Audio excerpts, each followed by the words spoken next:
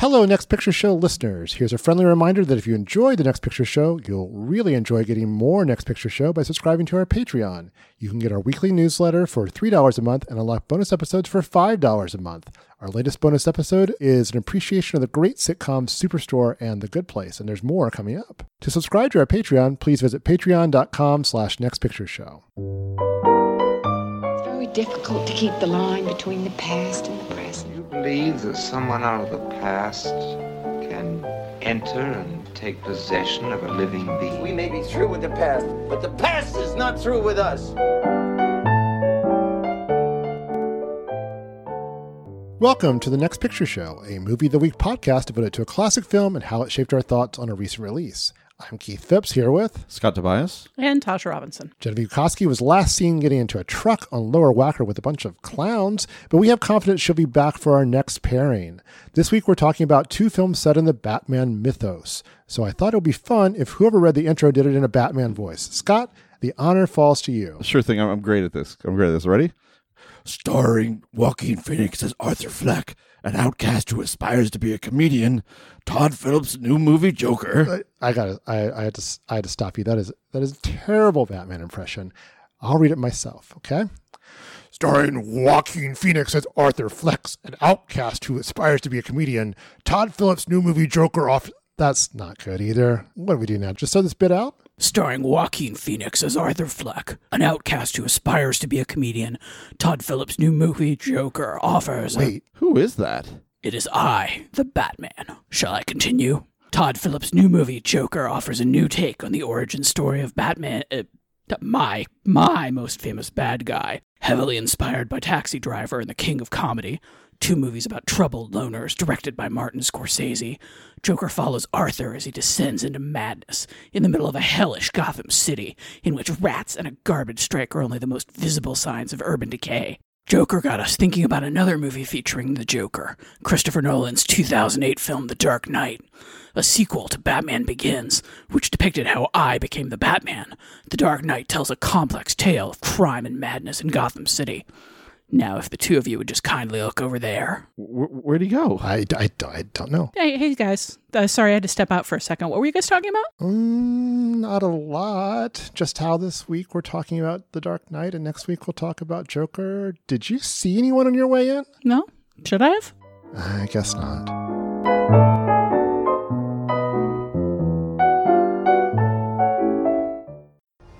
Where do we begin? A year ago, these cops and lawyers wouldn't dare cross any of you. I mean, what happened? So what are you proposing? It's simple. Kill the Batman.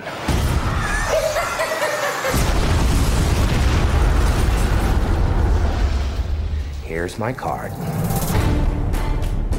Bruce, this is Harvey Dent. Rachel's told me everything about you. I certainly hope not. You once told me that we'd be together. Did you mean it? Bruce, don't make me your only hope for normal life. You're Alfred, right? That's right, sir. Any psychotic ex-boyfriends I should be aware of? Oh, you have no idea. Good evening, ladies and gentlemen. We're tonight's entertainment. Well, hello, beautiful. You look nervous. I've seen now what it would have to become to stop men like him. The night is darkest just before the dawn. And I promise you, the dawn is coming. And here we go. Released in 2005, Christopher Nolan's Batman Begins felt like a different sort of Batman film, but not that different. Its guiding principle was to make sure every element it brought from Batman comics had a reason to exist in the film, even down to the scallops on his gloves. But it still took place in a Gotham City that owed a lot to the dark deco look of Tim Burton's two Batman films and Batman the Animated Series. Rather than building on those fanciful touches for The Dark Knight, Nolan chose to strip them away. The Gotham of this film looked less like a living comic book than a 21st century metropolis. In fact, it looked an awful lot like Chicago, where most of it was filmed. This approach extended to its plot as well, a labyrinthine crime story that spanned from the highest reaches of government to the city's back alleys, and literally extended from its highest points atop the city's skyscrapers to the subterranean depths of underground streets. It almost didn't even need Batman to work. Almost. But the presence of a superhero serves to heighten the stakes, giving the film a single-minded fighter for justice to contrast with the compromises and moral complexity of a city filled with crooked cops and mob-run banks, a place where honest operators like Lieutenant Gordon, played by Gary Oldman, Rachel Dawes, played by Maggie Gyllenhaal, and District Attorney Harvey Dent, played by Aaron Eckhart, find themselves constantly endangered and in situations where even Batman, played by Christian Bale, can't always help. Enter the Joker, a new sort of criminal with a theatrical flair seemingly inspired by the appearance of a costume Avenger. But Joker positions himself as Batman's opposite, explicitly calling himself an agent of chaos, taunting Batman for his reliance on rules, and talking of himself as a creature of impulse, even while plotting elaborate, multi-layered crimes that involve schemes within schemes. But though he's a gifted thief, Joker's ultimate goal isn't money, but the desire to prove a point about the ugliness of humanity and the hypocrisy of those who claim to possess virtue. These aren't new themes to the Batman universe. They're variation on stories of Batman and the Joker inspired by such titles as The Killing Joke, but their roots go back to the earliest appearances of the Joker, in which he was a murderous mischief maker. And they're not new themes to crime films in general, which are filled with stories in which cops and criminals come to recognize how much they have in common. But Nolan's decision to combine them and to use familiar characters like Batman and the Joker in a gritty crime story gives it a unique charge. It makes its outsized characters feel like players in an urban drama of corruption and hard-fought victories not far removed from our own world. Yet it's not our world, and these aren't quite characters who walk among us. Heath Ledger's performance as the Joker is both psychologically rich and makes the character feel like a flesh-and-blood possibility in the way previous interpretations had not. Yet who is this guy? He arrives seemingly out of nowhere. He tells different versions of his origin story and sounds sincere each time. He seems determined to prove the baseness of even the most virtuous Gothamite, yet appears undaunted when his plans fail. Even at the end, suspended upside down, he's confident, telling Batman, "I think you and I are destined to do this forever." In one sense, he's sadly wrong. Ledger died before the film's release, and before winning a Best Supporting Actor Oscar for his work. If Nolan had any plans for the character in the sequel, they went unrealized. But in another sense, the Joker is right. The Dark Knight ends without a clear winner and with a decision to hide the truth of Dent's corruption in order to inspire a better tomorrow. It's a draw for Batman and the forces of good, not a victory. And the last time we see the Joker, he's been captured but hardly defeated. If the traditional crime story ends with a lesson that crime doesn't pay, this one makes crime irrelevant, focusing instead on what it takes to save the soul of a city, the price this asks of those who attempt it, and the seductive appeal of giving up on ideas of good and evil and just letting chaos win the day. I just did what I do best. I took your little plan and I turned it on itself. Look what I did to this city with a few drums of gas and a couple of bullets. You know what I noticed? Nobody panics when things go according to plan.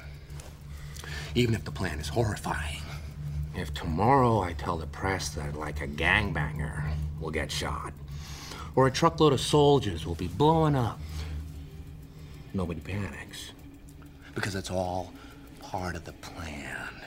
But when I say that one little old mare will die, well, then everyone loses their minds. All right, everyone. So what's your history with The Dark Knight? I think we may all have seen it for the first time at the same time. And do you feel about it now the way you felt about it when you first saw it, Tasha? I mean, when I saw it in 2008, I think the problems that I have with the plot, which are pretty significant and ride really heavily on the, I think, very problematic ending, kind of dominated the film for me. Maybe because walking out the door just thinking that was the dumbest way to end a Batman film. Specifically the stuff with the fairies or the Harvey Dent stuff? Or? I actually had the same problem when I was discussing the film with my husband. You say fairies and I picture like little Tinkerbell types. Yeah. And I'm like, is this a joke? That'd be a cool story, though. Cool Batman story. Batman versus the fairies. Mm-hmm. No, the fairy bit, I think, is the last brilliant part of the film. Mm-hmm. I mean, I love both how that's set up and what it comes to and the specific way it comes to it, but we can get to that later. No, it's specifically Batman deciding that it somehow makes sense for him to take the blame for the things that Harvey Dent did, as if there weren't 1,000 other ways to deal with that wouldn't torpedo Harvey Dent's, efficacy as a white knight, as if it still mattered that he be a white knight in a city where, there are potentially other people who could step up. Again, we can argue that in more detail later, but I thought that the ending of the film was just a maybe interesting idea, very badly handled. And I walked out of the film just with that as the dominant impression. Mm-hmm. Going back and watching it a decade later, knowing that that's coming, I was able to separate out all of the things about the film that are really strong. And I was able to sort of like experience it less as a series of kind of like impatient, all right, now we have another action set piece. Okay, now we're going to Hong Kong for money reasons that have nothing to do with the story of the film. I was able to sort of separate the parts of the film that I don't like from the parts of the film that are memorable. And having just seen Joker, I think makes the Heath Ledger version of the character even more interesting. So I actually had a better experience with this time than I did in 2008. What about you, Scott? I've always been on board with it. I mean, as you all are aware, my connection to comics and superheroes and that sort of thing is not as strong, I guess, as everyone else's here. But I think it's the most substantive of the three Nolan Batman movies, the most striking. And I think that, it's just the level of ambition in terms of both the staging of it and the themes of it are just so far beyond what we've seen before or since. I mean, it is a really significant achievement. And what was interesting watching it again today is just being reminded of what people were feeling when that movie came out and what Nolan was thinking about. Because to me, the entire trilogy is so much about terrorism, about how we were feeling after 9/11. But I mean, it's been a while since 9/11, and it reminded me like, oh yeah, this was the mood of the country then in 2008. It's not quite the same now. I mean, when we get to Joker later, Joker, for whatever faults that you might have, very much is a movie of the day in a way that The Dark Knight is not. The Dark Knight is so much about terrorism and how unnerved people feel and how despairing they feel about where the world is gone and the potential for evil and corruption. All these elements are so of their time. So I kind of appreciated Dark Knight as kind of a cultural object this time. Yeah, I can see that for sure as well. And also it's kind of worth remembering is a few years after 9/11, it's kind of about rebuilding, which is I think kind of also was the mood of the country as well. It kind of like competing with this sort of paranoia, which plays into the film very heavily as well. And there's a whole section about the links, what rights is Batman willing to violate in order to provide security for the city is a very, very timely theme. Yeah. And not that it's not now, but it certainly was much talked about as well. As for me, I think this film's terrific. I kind of know what you mean about the ending, Tasha. I think it is the place that film needs to end. I'm just not sure that final sequence is the most graceful way to get there, especially after, I feel like the parallel fairy stuff and the fight in the under construction Trump Tower. I don't know if you knew that's where they filmed that. Cursed image, as they say. Yeah, exactly. But yeah, no, I think it's terrific. I think I really like Batman Begins. This felt like I like the third one as well, although I need to revisit it. It's not quite to the level of this film. I know some people really don't like it at all. But, I never got that. I mean, what's most striking about I tried to get this in the keynote address. There is how much of the comic bookness it just strips away. I mean, I think Michael Mann is a pretty obvious influence on this film, and I think, like I said, you can almost do this without Batman, but I think it makes it a little more operatic in a way that I think makes it fascinating. I'm a fan. You do it without Batman. You could do the story as a crime story about corruption in some ways. Yeah, vigilantism. And... Yeah. I just don't know that you could. I think the Joker without Batman is maybe a less interesting thing. One of the things that I like so much about this movie is how well it recognizes the most interesting parts of that dynamic. How the Joker outright says, like, I have no interest in killing you. Mm-hmm. Like, playing with you is so much more interesting, which I've always thought it was just like a good dynamic for the two of them in terms of trying to always find escalation that'll keep people interested, but still like knowing that you're always going to do this story because the dance between them is more interesting than one of them winning. I'll tell you, we talked about when we first encountered this movie. I do remember that very vividly because it was screened. I don't know if we were all there. I was definitely there. It was at the IMAX theater. And there were sequences in the movie that were shot on that large format, and so it would toggle back and forth between these sequences that were almost square in dimension but filling up the entire screen, and then back to sort of boxed anamorphic. And I just remember that, you open with that unbelievably great heist sequence, right? That was all IMAX, and there was such a thrill watching that. But what was interesting to me about that scene is just how immediately it explodes a fundamental principle of a heist movie, which is honor among thieves, right? I mean, this is the opposite of that. This is everybody being ordered to shoot everybody else, and then at the end, the Joker is the last one standing. There's absolutely no... Joker is true to whatever word he's not true to his word in any sense of the word. It's everyone out for themselves. There's something so chilling about that of someone who's so completely disregarding, any morality or any is not true to his word in any way. I mean, I don't know. It kind of gets the movie off to such an interesting footing that pays off later when we kind of learn more about the Joker and get that confrontation going with Batman and able to kind of contrast their virtues or lack thereof. I mean, it's really an incredible start to the movie. It's a really strong heist sequence. It's a really strong action sequence. It's got a really strong William Fichtner just showing up in the middle of it to remind us all that he's William Fichtner. Yeah.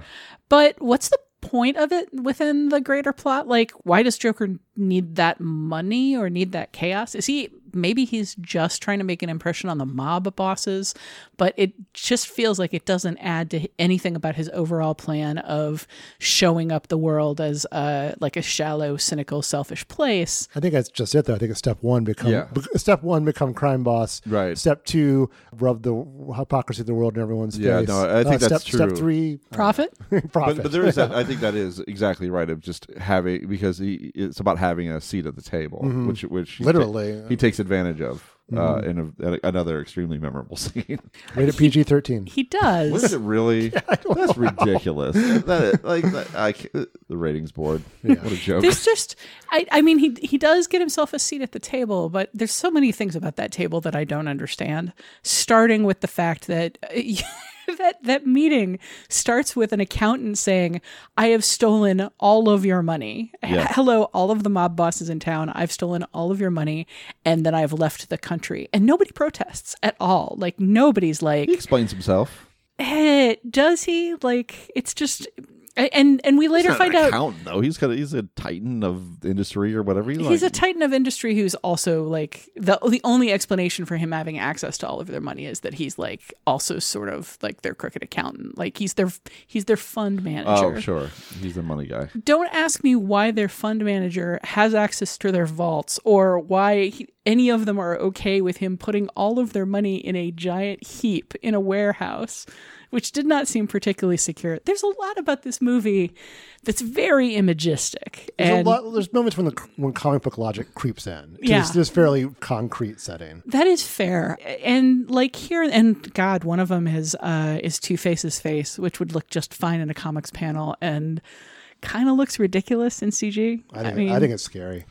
It's the eye. It's that when you see the like one eye that looks normal and then the big eyeball, and it gets me. It is. I mean, it's creepy in a Telltale Heart kind of way. I can't get over the ragged scraps of flesh that are somehow like adhering between his like upper and lower jaw and don't break or fall off no matter how much he talks. I don't know. It looks goofy to me. There's a lot of comic book logic in this movie, and I don't think that it jibes well with the stuff that is authentic to the human experience. I think some of the most telling and interesting things in this movie are real concerns about the human experience, about vigilantism, about the price of freedom and the difficulties of balancing it with privacy, about the people who do just want to watch the world burn and how hard it is to counter somebody who doesn't follow an understandable form of greed logic, about whether you can trust other people in a mob when they're out to protect themselves. And then you turn around and add in like the cartoonier elements, and I feel like it undermines those things a bit. I guess that's fair, but at the same time, and this is, I think, a question that you might have had, I have trouble following the plot of this movie. Mm.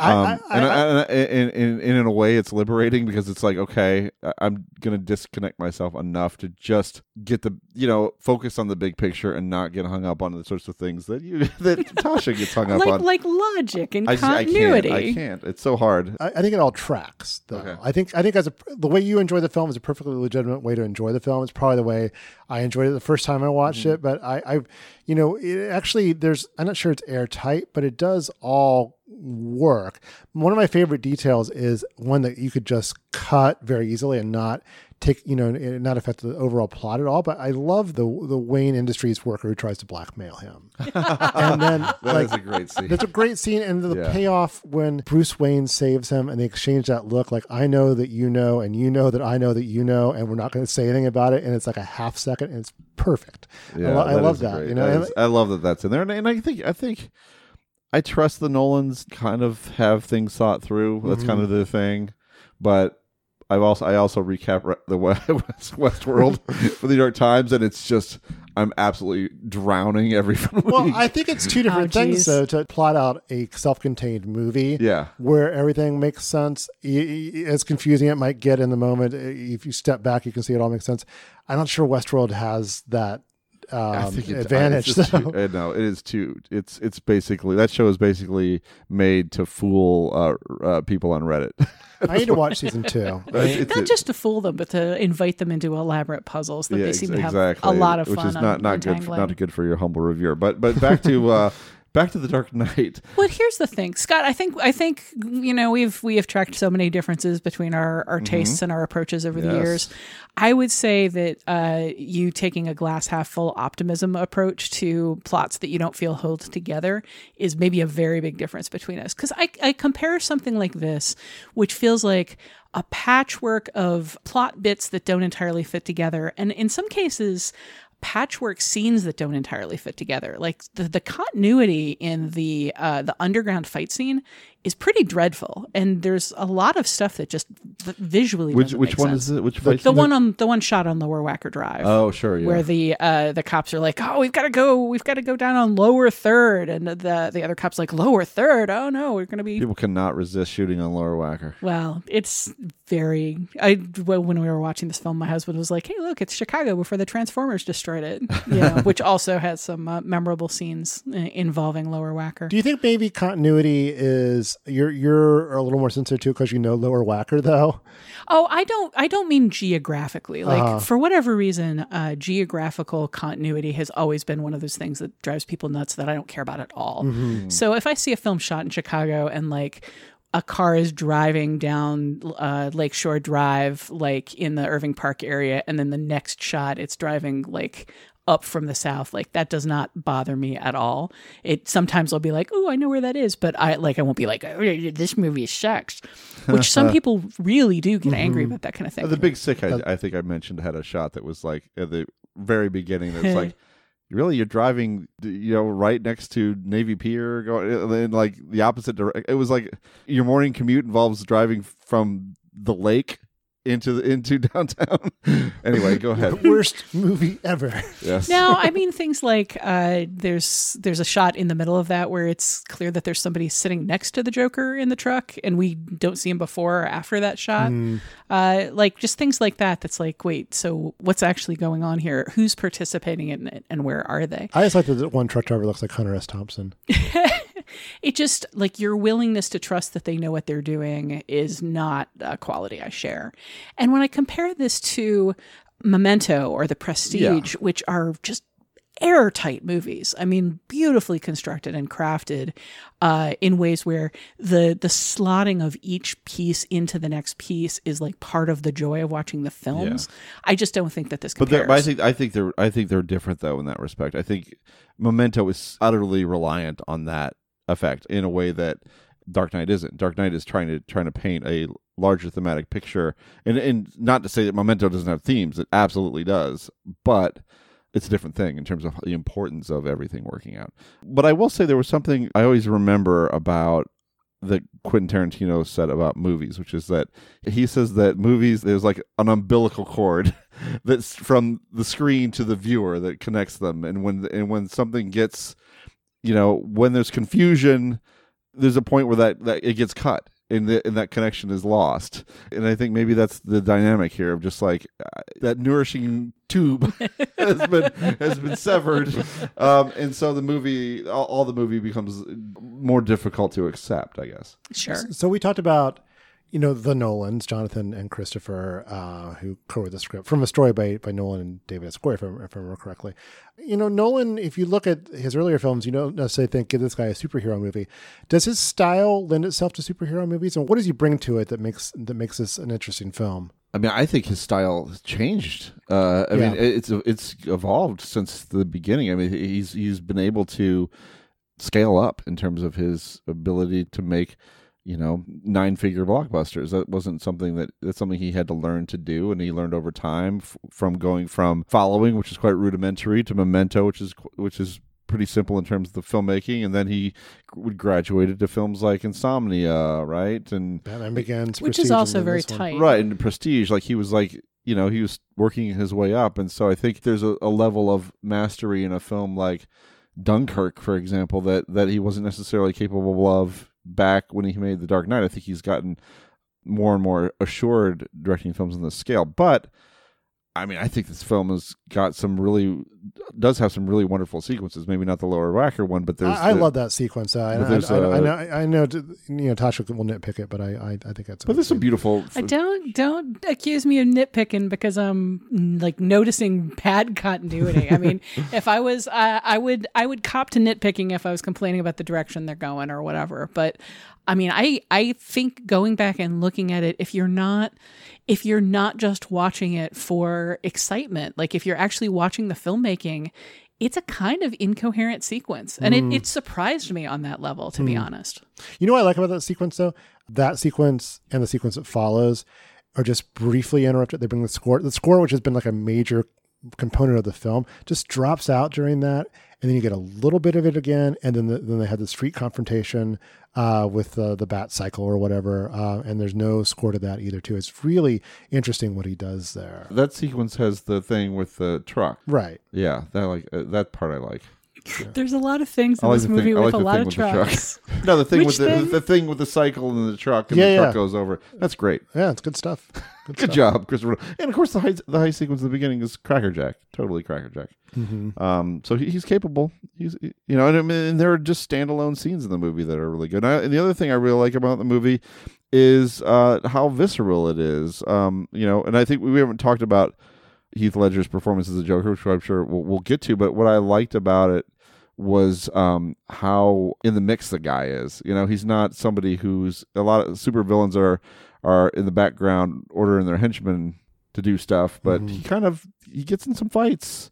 In the film really has a powerful, punchy, visceral quality to it that's surprising, especially in contrast to the more plasticky fight sequences that we've come to accept in Marvel films and even other DC films. I felt like CGI is not a part of this film, but it's sort of an invisible art in this. It does not call attention to itself at all. And like you said, the fight scenes are really, like, starting with that parking garage fight at the beginning. It is very, very. There's a lot of bruising, a lot of punching and bruising in this film. I'm still trying to think about things that are Chris Nolan specific that make this film work. And I the one that honestly most comes to mind is his willingness to trust the viewer to keep up. I mean, this is a very heady, idea-filled, philosophical superhero movie. And he throws out a lot of different ideas, and he wants the viewer to engage with them. Like, they're not, we do see a lot of superhero films that have a line or two that are meant to serve as the entire film's philosophy and be sort of proof that, like, look, we totally thought about privacy and spying. We totally thought about, who can be trusted with complete power. We totally thought about governments, but they're mostly about the action and the humor. And like here, he really is trying to do a lot. And as Scott said at the beginning, kind of on an ambition level that's unusual for a superhero movie, but definitely not unusual for a Chris Nolan movie. Like, he's actively trying to do something different. with elements that a lot of people have addressed before. He's trying to push the medium further, and he's trying to push the characters further. And I mean, that in and of itself, I think, is one of the things that defines a Chris Nolan movie. Yeah, that's a really good point, Tasha, because what you're saying reminded me so much of something like Captain Marvel, right? We talk about it being directed by Bowden and Fleck, Ryan Fleck and Anna Bowden, who had this history as pretty, independent filmmakers of a John Sayles school. And it's like, there's a part of that film that is kind of about refugees, right? And it's like, oh, okay, well, maybe that's their presence is there in that way, but it's so small. It's not like this prevailing idea that they're trying to express through the medium of the superhero movie, which is what Nolan's trying to do. Nolan has found this popular thing, the most and he's going to pump as many ideas as he can into it, and he means it, and it makes a difference. I think an even better point of comparison is Captain America: Winter Soldier. Which is a movie I like a lot. I think it's one of my favorite Marvel movies, but I think it kind of tries to do take on some of the same themes as The Dark Knight. Or 3 Days of the Condor, right? Yeah, sure. But you never get the feeling that's the reason that movie exists, whereas this feels like it exists to explore those themes. So its reason for being. That actually brings me to the next point I wanted to talk about is this movie came out in the summer of 2008, as did Iron Man, and they presented two different paths forward for the superhero movie.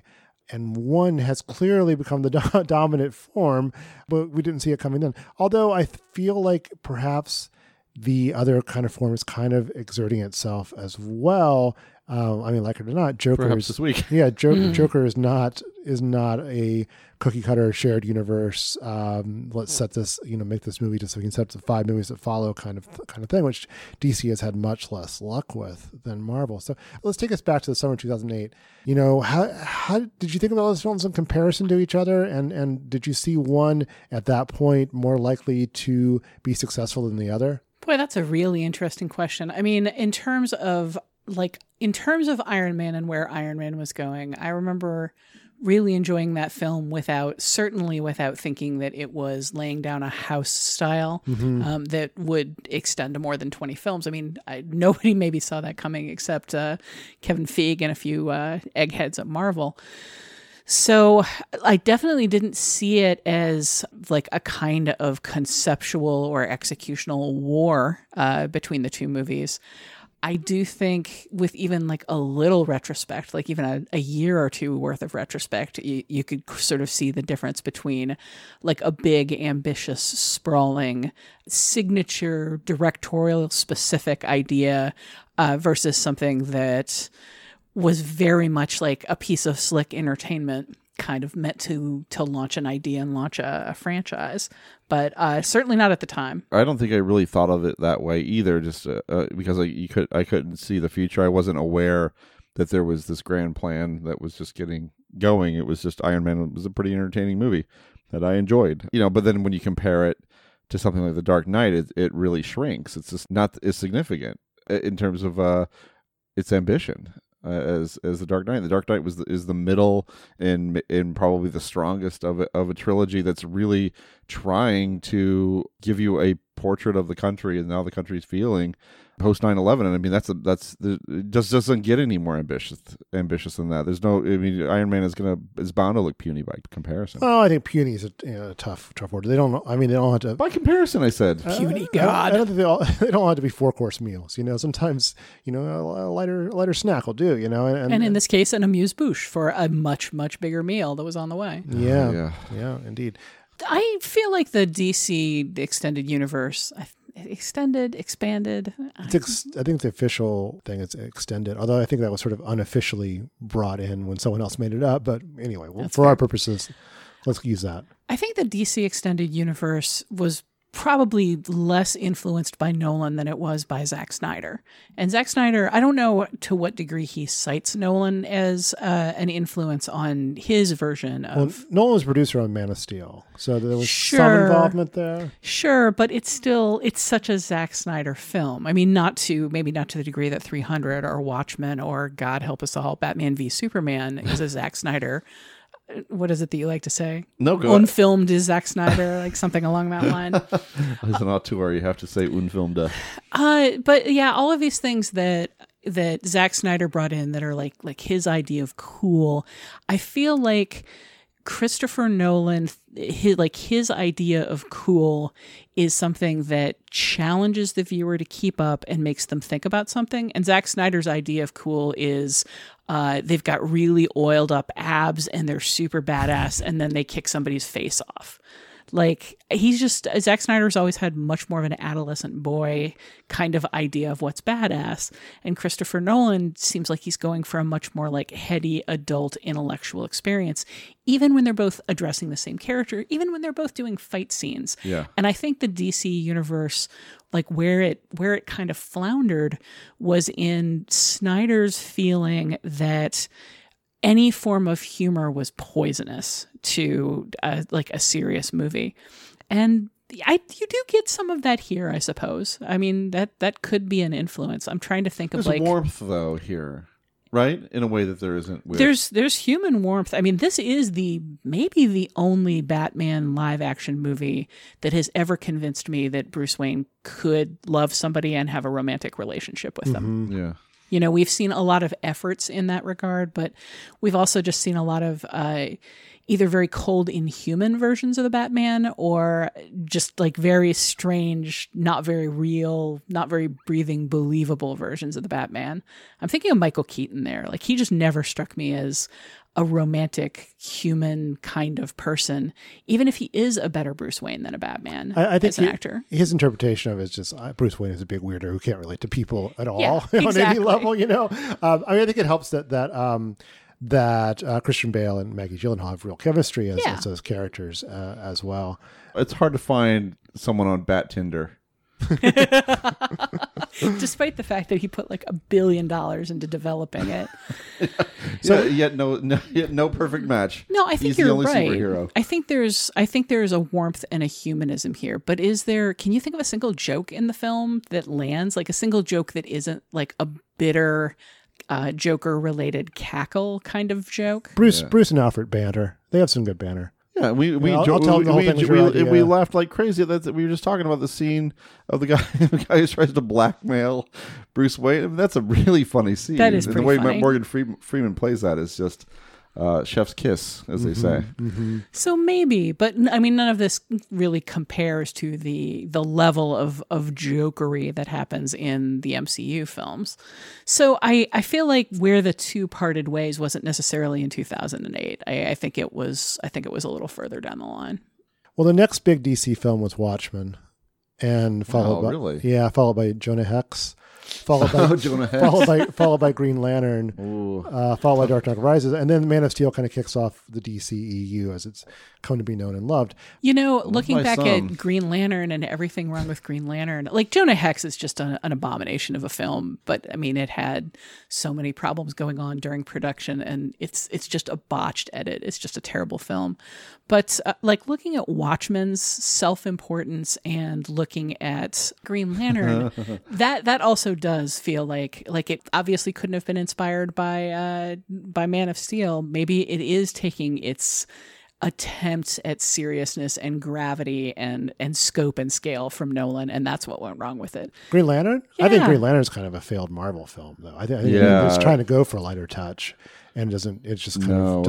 It really doesn't. You know what I was thinking though? Because I mean, we were talking about some of the failures of DC. I mean, I can already see people attacking us on Twitter for that because the people who are into DC are, unkind sometimes. But I was thinking I should start a burner account where anytime someone says something bad about Jonah Hex, I just say the most savage stuff I can think of. You start with accusing them of taking Marvel money. Like that's where it always goes. You for find some someone reason talking about Jonah Hex. That's what I'm saying. I'm just going to keep that search going, and just anybody who says something about Jonah Hex is going to get it from me. You could probably just set up a bot to do that. Like the one time every 6 months somebody remembers that Jonah Hex the movie exists. The bot just either pokes you, alerts you. I can just see the bat signal going up to let Scott know somebody's mentioned Jonah Hex. Be the Hex signal. So let's talk about why we chose this to begin with, which is Heath Ledger's performance as Joker, which I think is fascinating. You kind of see the wheels within wheels, but some of them don't seem to be connecting. His ability to execute plans works, but whatever makes most people human is absent. Although there's one way to read this is just him being, in his own way, sane, just evil. I don't know. There's just, it lends itself to so many different interpretations. I really, as many times as I've seen this film, I find it strangely unpredictable. Like, I don't know what's going to happen next, even though I know what's going to happen next. What about you? It's got to be deliberate, and so is having multiple interpretations for the character. I mean, the whole idea of the character himself throwing out multiple origin stories for himself, I find both psychologically interesting and maybe less satisfying than if we did actually have any idea like where the scars came from or why he is who he is. Having him be such a cipher is in a way a little frustrating for me, and it may be one reason that I found Joker an interesting movie, but we can talk about that in the second half of this yes, podcast. I think Scott and I may have slightly different views on Joker. Impossible. So, as far as the performance goes, it's very showy. It is sort of yet another proof that, acting Oscars tend to go to the most actor rather than necessarily the most nuanced actor or the most talented actor. The thing that he does with his tongue, I'm sure it's just meant to be off-putting, but I find it kind of off-putting. Sorry. Well, if your face is slashed up like that, maybe maybe some of that lubrication or something is necessary. Maybe. Yeah. It bothers me vaguely that I never get a sense for the scars. Like, he makes such a big deal of the scars, but they're so heavily covered over with makeup. There's like the one scene where he's on the street in normal person makeup where you could in theory get like a sense of what his face looks like in terms of the scarring, and Nolan deliberately has him turn away and cuts away from it so quickly. It's like that's meant to be left. Was the assassination attempt? Yeah. It's like it's all meant to be left to your imagination. But again, I go to a kind of Man Who Laughs place with this. Like seeing it full on seems like it'd be so much spookier and so much clearer given how much people make of the scars. Like, it's like nobody notices the makeup right down to the point. I find this hilarious every time, where Harvey Dent's in the hospital and the Joker's standing there with a surgical mask over his mouth. And Harvey Dent doesn't notice that there's anything wrong, even though the person standing in front of him is smeared with like chalk white makeup and then has like explosions of black makeup like coming out of his eyes. But until he pulls the little surgical mask down, it's like, oh no, that's normal. People go around like that all the time. It is a pretty big change to have it be makeup too, which is in the comics it's not. It's the color of his skin, and Sure. in the Tim Burton Batman that's the case as well. And it's also pretty perfect in those movies. Like, it's just that his lips are very bright red. It's just that his hair is green. It's not melting all the time the way it is here.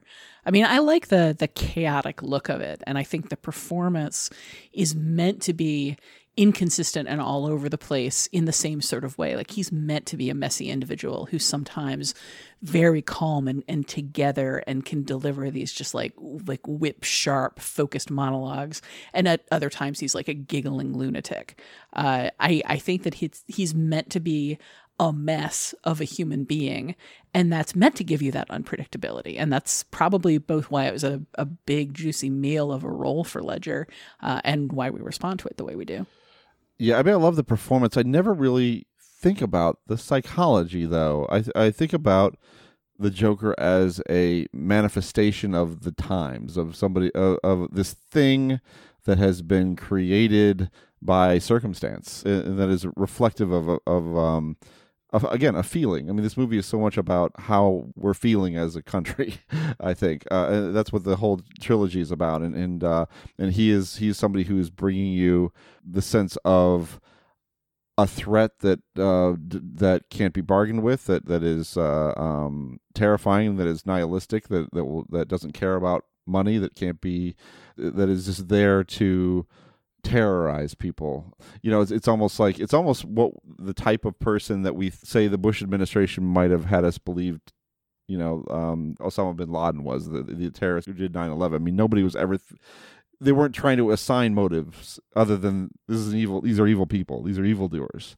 They hate our freedom. They hate our freedom. And that's kind of the Joker. The Joker is that kind of guy, is somebody who's doing something that is inexplicable and horrible, and we're not going to be able to solve it, and we're not going to be able to bargain with it. And it's going to be exceedingly difficult to confront it. He doesn't hate our freedom. He hates our trust in each other. He hates civilization and society and people believing that other people are capable of good, which is, just as irrational and unlikely in a way. But how useful is it to explore terrorist activity as being this completely inexplicable thing that has no sensible function in actual human motivations whatsoever? The roots of terrorism are pretty clear and obvious. Yeah. For the most part. And presenting it as this kind of like, oh, he's just crazy. Who knows what he might do? Like, he just hates love. Like, how useful is that? And I guess that's not a rhetorical question. I'll answer for Scott here. I think I think he's useful as an embodiment, as I think Scott even said, of a feeling, rather than as a stand-in and some kind of a allegory for this. I think it's more of a mood of the times kind of thing, more of a embodiment of our worst sense of what could happen to us. And I think it'd be really terrible if there was some kind of figure who crept into public life who was divisive in that way and appealed, thought of humans as nothing but base, and wanted to sow discord among Americans. That would be terrible. And I hate to see that actually happen in real life. That's a really good defense of it, Keith. And I guess I could add that the part of the film that I like most, the ferry part, is a direct repudiation to that figure, is a direct repudiation to that idea that people are easily terrified and there's no countering chaos. I mean, the ferry sequence is the film expressing its faith in humanity in a very direct way. And that's probably why I find it such a powerful sequence. It's also just really well assembled. But plus it's also, this film just loaded, like you mentioned Fichtner before, but like familiar faces and smaller roles. Like that's Black Dynamite star Michael J. White is the one who tosses the ignition thing overboard. And thinking about Anthony Michael Hall's in this film. He is, briefly, yeah. Yeah, it's all kinds of people we know. This is a film with not one villain, but two, sort of. Another huge Batman villain is Two-Face, who's Harvey Dent, who, as in the comics, is a DA his face is scarred, and they've told the variations in that story, or different variations of that story over the years. But in this one, he's a good guy. He's a really good guy, the best guy even. Bruce Wayne can overcome his feelings, his mixed feelings about him dating his ex-girlfriend, and throw his support behind Harvey Dent for mayor. And then things go wrong. And I do, Tasha already kind of touched on it. I do think the whole story of Harvey's corruption and misdeeds and the cover-up at the end, especially, I feel like his fall from grace and into evil is very swiftly handled and very compact in a way that doesn't necessarily, I'm not sure the character is handled as well in its final stretches as he is in leading up to it. But how do you all feel about Harvey? I think you're being very, very kind to some stuff that's very, very dumb. I really like the buildup that Harvey gets. Like I love the idea of Batman kind of watching him from the shadows and thinking, if we can just get this guy to like run the city the way it should be run, I wouldn't be necessary, because so few Batman stories can contend at all with the idea of Batman eventually having to get old and go away, or having to eventually get tired of avenging his parents every night forever. The ones that do contend with it are either entirely new stories like Batman Beyond, or stories that end up just kind of having to address the fact that he's psychotic. So the idea of a Batman that is actually thinking about Endgame and thinking about a version of the world that doesn't need a vigilante beating people up, like, I love the ambition of that idea. And I love the idea that he's, in his own way, seized on the idea of like a human person out in the light doing what he does, but legitimately, as like an important idea. I love all of that buildup. The idea that dude can then like turn around and shoot children, which is the cinematic equivalent of kicking puppies to show that you're evil, it's just a little too much for me. It's falling a little too much into Alan Moore's idea in Killing Joke, embraced by the Joker, that like all it really takes is one bad day to ruin a man and turn him evil, which the Killing Joke, again, repudiates that idea pretty firmly. But Dark Knight kind of buys it. Like Dark Knight kind of buys the idea that all it takes is like one big loss. Well, in his case, 1.5 big losses, his love and half of his face. And suddenly he's willing to murder children, like enthused about the idea of murdering children. Like I said, it's very compact, this transformation. Exactly. So as I say, I think you're being kind to it. I think if the film maybe excised some of the more unnecessary set pieces, like the whole side trip to Hong Kong, which was put in for the Chinese, like to appeal to the Chinese audiences. I know we get that IMAX, those IMAX shots of Hong Kong. It's why is it necessary to like the story or the themes in the way that like taking time with the Harvey Dent story? You don't want to just stay in Gotham City. No, I like seeing Batman travel out of. You never see Gotham. You never see Batman it's like leave Spider-Man. Gotham. Why do you want him at home? You want him far from home. You guys are the worst fanboys. My God. Okay, so we need him going to Hong Kong and punching holes in Hong Kong buildings, but we don't need to take the time to make the Harvey Dent plotline make any damn sense. Yeah, it's maybe a little I'll say abruptness of that change is maybe disappointing, but it's a really good character and it's really dynamic. And you're right, really good too. Eckhart's really perfectly cast, and I do like that. I mean, that's a true theoretical narrative arc that he's taking in a way that nobody else is, and that he does start at this place where he's a genuine hope for the city, and he turns out to be quite corruptible. I mean, that's the journey, and I do wish that we didn't have to leap to it quite so quickly, and implausibly, as you say, but I like the character. It's flawed. The treatment of it is flawed, but it's the idea was good. Yeah, it's critical to the movie. It's critical to Joker's whole philosophy. It is critical to Joker's philosophy. I just think it's really badly handled. The man that killed the woman that he loves is right in front of him, and he decides to do the coin flip thing on whether to kill the Joker or not. Like, that is the first really implausible thing to me. Like, I'm glad that the movie took the time to set it up, and I think there's a neat irony in the fact that it's a double-faced coin, and that whenever he pretends to make a choice via flipping the coin, it's a deliberate irony. Like, he's making his own luck / showing what a golden boy that he is by sort of enacting this joke for other people when he already knows exactly what he's going to do. He's confident about it. Yeah. So then turning that into actually making the decision whether like the love of his life needs to be avenged or he should go shoot a kid, like turning that on a coin flip, there's no way you're going to make me buy that. It's true, the comic book character, as you know. Well, of course. But I don't feel like it, but yeah, I'm not sure that psychology has been established quite as well as it should have been in this film.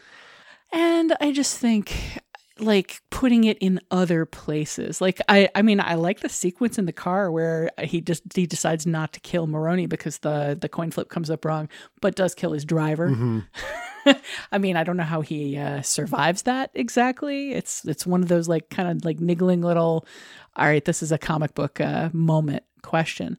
But, I like the sort of wickedness, the emotional wickedness of that moment in a way that I'm not going to avenge myself on the person that actually killed her. I'm going to avenge myself on a kid. Like, just doesn't. So I don't know. And then I've already held forth on how I feel about the ending. Why can't they blame all of those murders on the Joker who actually caused them, as opposed to blaming them all on the Batman in a way that's just going to make the city harder to keep from falling apart? Roger Ebert had a good phrase for plots where it has to happen this way because we have to have it happen this way for the plot to continue. And that is the idiot plot. Mm-hmm. And that is how I feel about this. But doesn't it kind of go back to an earlier moment of the film, though, when Dent decides to declare himself the Batman? Isn't that kind of like, doesn't it sort of close that circle a bit? Yeah, it's good, Tasha. It's all, Scott's convinced me. When you're saying, all right, it's necessary, the public is dumb and we need to lie to them because they're going to have the wrong emotional reaction to the truth.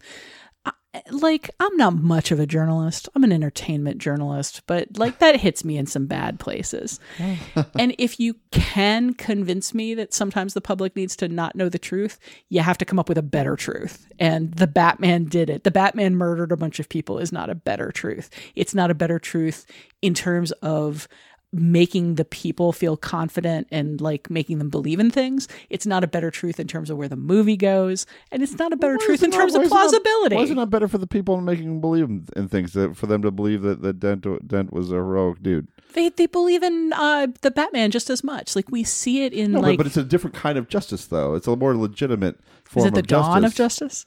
Oh, goodness gracious! But you know what I'm saying? like Dent represents actual like civil, human, non-super heroic justice. That's a much more stable, civilized thing to hold on to than what Batman is doing, right? And and this is extra textual in its way, but in the sequel, it's more or less worked. I mean, he's been able to retire as Batman for a while as Dark Knight Rises opens. Well, I mean, that just gets us back to it. It doesn't make any sense, but we have to do it to get to where we want to be. I don't buy it. I just don't buy that it makes sense to blame the deaths on the innocent rather than the guilty, that it makes sense to blame the deaths on the innocent rather than the person who really is the architect of like so many of these deaths. I just don't understand why they want to go that way with it. Destroying the bat signal, though, that's cool, right? That's kind of a cool moment. I think Nolan could have just turned it off, If we ended here, Nolan would admire the symmetry, at least, of beginning and ending the discussion with your problems with the ending of the film. But on a more positive note, I don't know. I think we all like this film a lot, though, right? I mean, Scott and I like it a lot. You like it enough. I like it enough. I think it's flawed in a bunch of ways that make it really, really interesting to discuss. I think it's a better movie than Joker, which is also a movie that's flawed in ways that make it really, really interesting to discuss. Which we will next week. In the meantime, we'll wind down this discussion, and we'll be back after a short break to talk about feedback.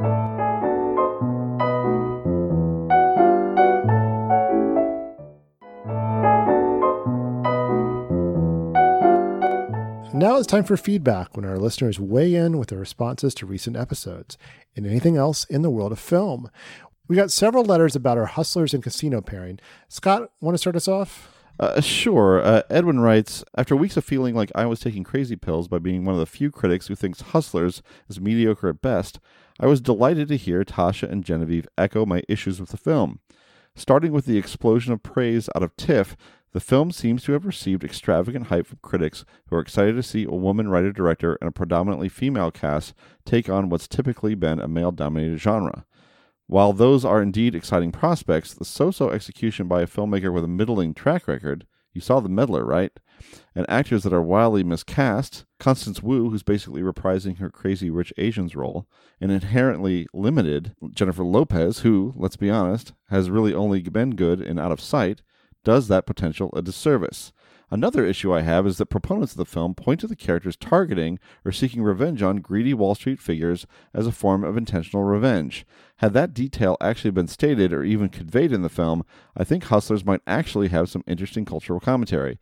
But as is, the women seem to be taking advantage of rich men from an array of professions simply because they're rich and gullible, not because the women were previously wronged by their selfish actions. I mean, the movie does sort of vaguely mention these things. I think it maybe just doesn't do enough to underline them in a meaningful way. I think there's some justification here that is made explicit that how do these guys who have tanked the economy get to rip people off, and why can't we do that? Yeah, I mean, and also they're in a situation where they're literally they are affected by the fact that it's 2008 and the economy's crashed and there are fewer people in the club.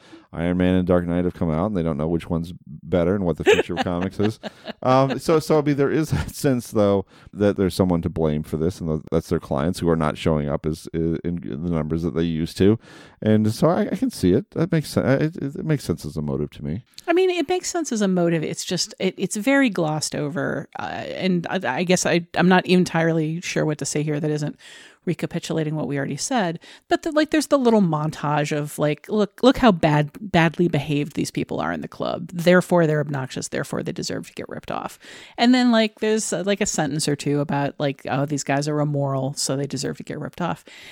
To me, it just all of that clashes clumsily with what we actually see of these schmoes, which is some like very like seemingly easily overwhelmed, kind of weak-willed people who don't really evince that kind of indifference to like other people's suffering or other people's finance. Like we sort of set up this bugaboo of like the wealthy Wall Street man who's a jerk to strippers in the club, and is a jerk to the rest of the world.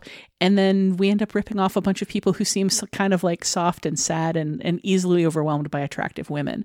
And I like, it just doesn't make the connection for me. And one more note about this letter is that I can't allow the Jennifer Lopez slight to stand. I mean, that is one element of the film that for me is unimpeachable. She's great. I have an element I can't let stand either, which I have not seen Hustlers yet. I'm looking forward to it. But The Meddler's great movie. Come on, what's going on? Keith weighs in. Yeah, the premise. I know. You look the title and the premise. In which about a meddling mother who can't stay off her daughter's life sounds a little intolerable, but it's so well acted. And it's a good film about grief and loss and funny too. I like it.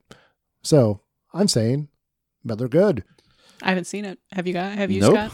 Nope. But so Keith's got to be our meddler representative here. He does. Martin Scorsese didn't go unmentioned either. Tasha, can you share another letter? Sure. Describing himself as an aspiring friend of the show, Michael writes, "Best of luck."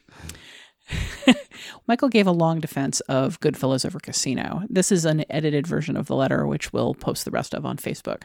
While I think I agree with you that all of Scorsese's movies are about America, at least to one extent or another, Goodfellas is a greater film than Casino because Goodfellas is about all of America, so it covers so much territory that it holds up as a great story without the viewer ever having to dive into the metaphor. Casino, on the other hand, is about a much smaller and meaner part of America, and so it leans much more heavily on the subtext to give the movie meaning. I would say the unlikable nature of the three main characters in Casino is by design. Ace is capitalism/big business, looking to robotically, unemotionally do whatever it takes to separate people from their money, and always thinking 6 steps ahead. Nicky is crime/the mob, looking to satisfy base desires in the simplest, quickest, most emotionally driven way possible, never looking beyond the next score. Ginger is the public, seeing only the possibility of money without ever considering how unlikely that possibility is, nor the consequences that are sure to come from a single-minded pursuit of it. I don't think Scorsese wants us to feel sympathy for any of them, because I think together they represent 3 shallow, single-minded things that work together in the desert to create a monument to all that is seedy and base about America. So while this may be a bit glib, Goodfellas represents the best things about America: family, loyalty, sacrifice for community, that we often fail to live up to, while Casino represents the worst things about America: greed, relentless individualism, ruthless pragmatism, which we almost never fail to live down to. And that's why Ace lives a long and hollow life in the end, while Ginger and Nicky die. Because when it comes to Vegas, capitalism defeated both crime and humanity to live a long and hollow life. I'm going to disagree with the Goodfellas take a little bit here, respectfully. That I don't think Goodfellas represents the best things about America. I mean, obviously, there are professed notions of family and of loyalty and community within that realm, but those things go unhonored, right? And there's all sorts of betrayal and all these things that are in Casino: greed, relentless individual. I mean, the whole Lufthansa scheme unravels because these guys can't stop spending money on themselves and buying their pink Cadillacs and their mink coats and all these other ostentatious things. And so I think the flaws of humanity are quite evident in both films. And I really do think, I think Goodfellas is a superior film too, but I think Casino is more the film about America and has more of a sweep to it than Goodfellas. Goodfellas is more particular. No? Am I wrong? I agree with you that Goodfellas is maybe not about the best that humanity has to offer and not about the best that America has to offer. But I really, really like this read of Casino on a metaphorical value and like both how the characters break down and what it says about the story and where they go. I think that this is really both insightful and kind of like cruelly funny about how the film plays out. Well, I like to, as an aspiring friend of the show, I wanted to discourage him Michael as much as possible from getting into the show. So I thought you got to insult him off the top. You got to insult him a little bit, right? A little bit. A little bit. No, I think it's a good read. Casino in particular, as you said. Scott, are you trying to make sure that you spread the criticism around so every feedback letter has an exactly equal amount of criticism in response? A little bit. You can never do that. That's, you remember the bit from the kids from Goodfellas? De Niro says that. You insulted him a little bit. And then with the... Keith, no, a little bit. You got it? Like you go get your shine box, right? Yeah. All right. I'm not crazy. I'm sane. I am not a crackpot, says Scott. Well, we always appreciate when our listeners share their thoughts and their recommendations. If you feel so inclined, we may feature your response on a future episode. To reach us, you can leave a short voicemail at 773-234-9730. No one's called us in a while. Or email us at comments@nextpictureshow.net.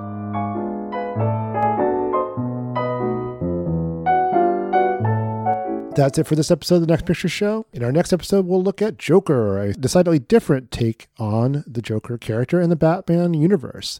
Look for that next Tuesday, or better yet, subscribe to The Next Picture Show on Apple Podcasts, Spotify, or your podcatcher of choice.